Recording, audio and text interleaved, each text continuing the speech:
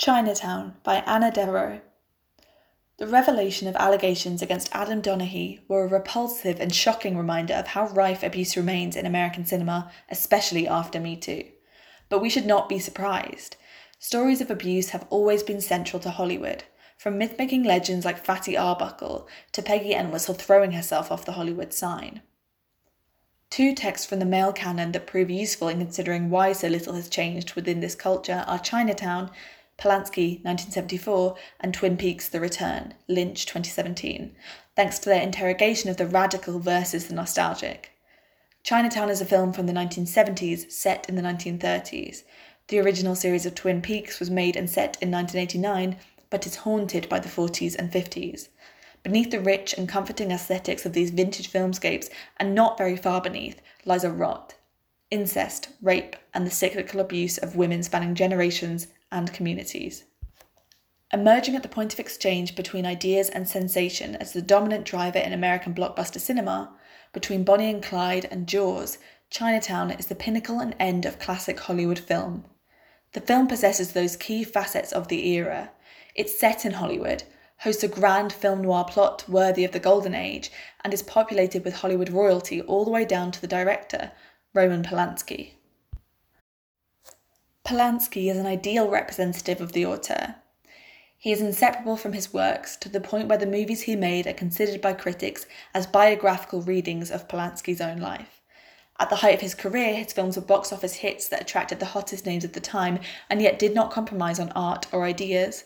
He is male, perhaps the most important factor in the difference between director and auteur, and he's an accused sexual abuser who has to a large extent avoided repercussions. This final element puts him on a level with many of his fellow auteurs, such as Woody Allen and Alfred Hitchcock. On screen and off, Chinatown provokes discussions on subversive action, responsibility, and gendered systems of power, discussions that continue to echo through our culture today. Chinatown communicates the trap in looking back, how depending on traditional structures paralyzes progression.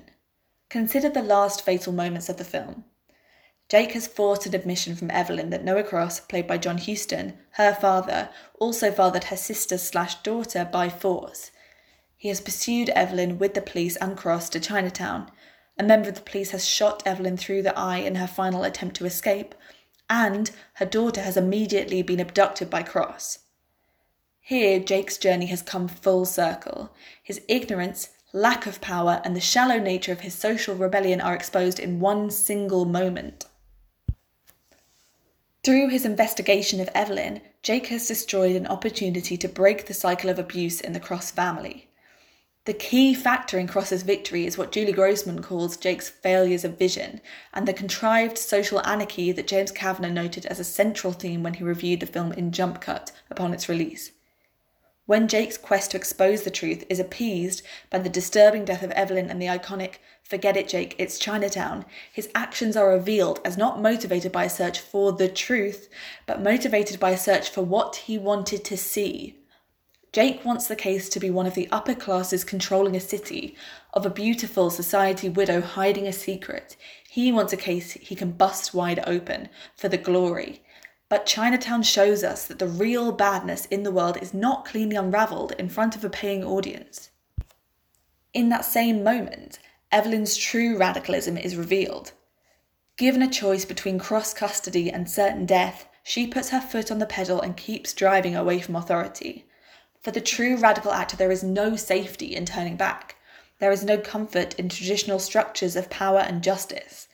Evelyn's death is the only progressive option available to her.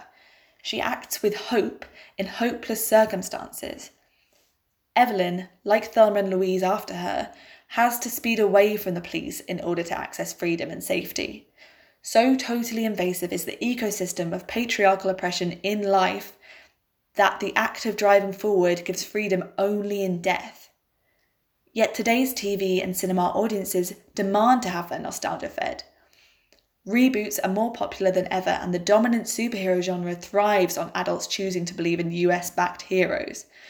It is this nostalgia culture that Lynch addressed in Twin Peaks: The Return, a series which, in its very placement within reboot culture, tries to shake audiences awake from nostalgic paralysis. Lynch breaks down the reboot with purpose, frustrating viewers with a slow burn return to the Twin Peaks familiarity. Withholding favourite characters from the original series or showing them with stunted speech patterns in unsatisfying storylines, favouring crisp digital photography over the soothing daytime soap camera work of the original, and crucially, not bringing Agent Dale Cooper, played by Kyle MacLachlan, back fully until the penultimate episode. This should not have been a surprise. The final scene of the original series had already refused its audience satisfaction, ending on a cliffhanger where Cooper is replaced by an evil replica. Like in Chinatown, the return comes back to that lesson, an evil that lives within community relationships between father and daughter, police and citizen, is not to be neatly resolved. Ultimately, Bob, the evil that this town has been fighting since 1989, is defeated in a scene that features many Twin Peaks favourites set in the comforting locality of the sheriff's station. This victory, which the entire series has been building to, is upset by Cooper himself. Instead of moving forward and working to fix the many traumas of Twin Peaks, he turns back and goes back in time to save Laura Palmer. As he makes this choice, he is dissociated from reality, his head superimposed over the image of his friends. Perhaps this is the good, progressive, helpful Cooper leaving the ego-driven Cooper in his hunt for the impossible glory of rewriting the past. If this wasn't a red flag already, the following scene reveals that the presence which made Laura scream in the forest on the night that she died was the sight of Cooper waiting to save her. Lynch shows us in these dissociating images, which insert new footage into scenes from Firewalk with Me, that something has gone very wrong. Instead of meeting her fate in the forest with Bob, a fate of which Laura was so supernaturally aware that she wrote about it in her diary, Laura is snapped up into the unknown. The small agency Laura possessed has been ripped from her. When she died first, Laura took the same radical step as Evelyn. She writes in her last diary entry, "Tonight is the night that I die. I know I have to because it's the only way to keep Bob away from me, the only way to tear him out from inside." By refusing survival, Laura rejects the system of evil around her, and she can move on to a spiritual world where she is finally out of evil's reach. But because Cooper could not accept the truth, she has been ripped from that haven. He says, "I'm taking you home." But just as for Evelyn, home is a place of abuse for Laura. In fixing the past, Cooper has lost his key instinct which made him comforting to the viewer and to Laura when she dreamt of him. Jake and Cooper's failure of vision is the failure to see the action that needs to be taken now to begin to break a cycle, to continue Evelyn's hard work for the safety of her sister/daughter, to repair the lives of those still suffering in Twin Peaks. Cooper ends astounded and disorientated in a parallel universe, forcing a parallel Laura to relive the original's trauma. Jake is exhausted by the rotten reality unearthed by his own actions. These men of the law fail to see wider systemic problems and falter at their own short-sightedness. By their own refusal to address the present moment, any radical or good work that they had succeeded in doing is undone.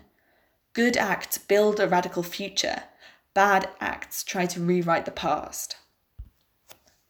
So why do these texts come to the same conclusion, that the only progressive action is death?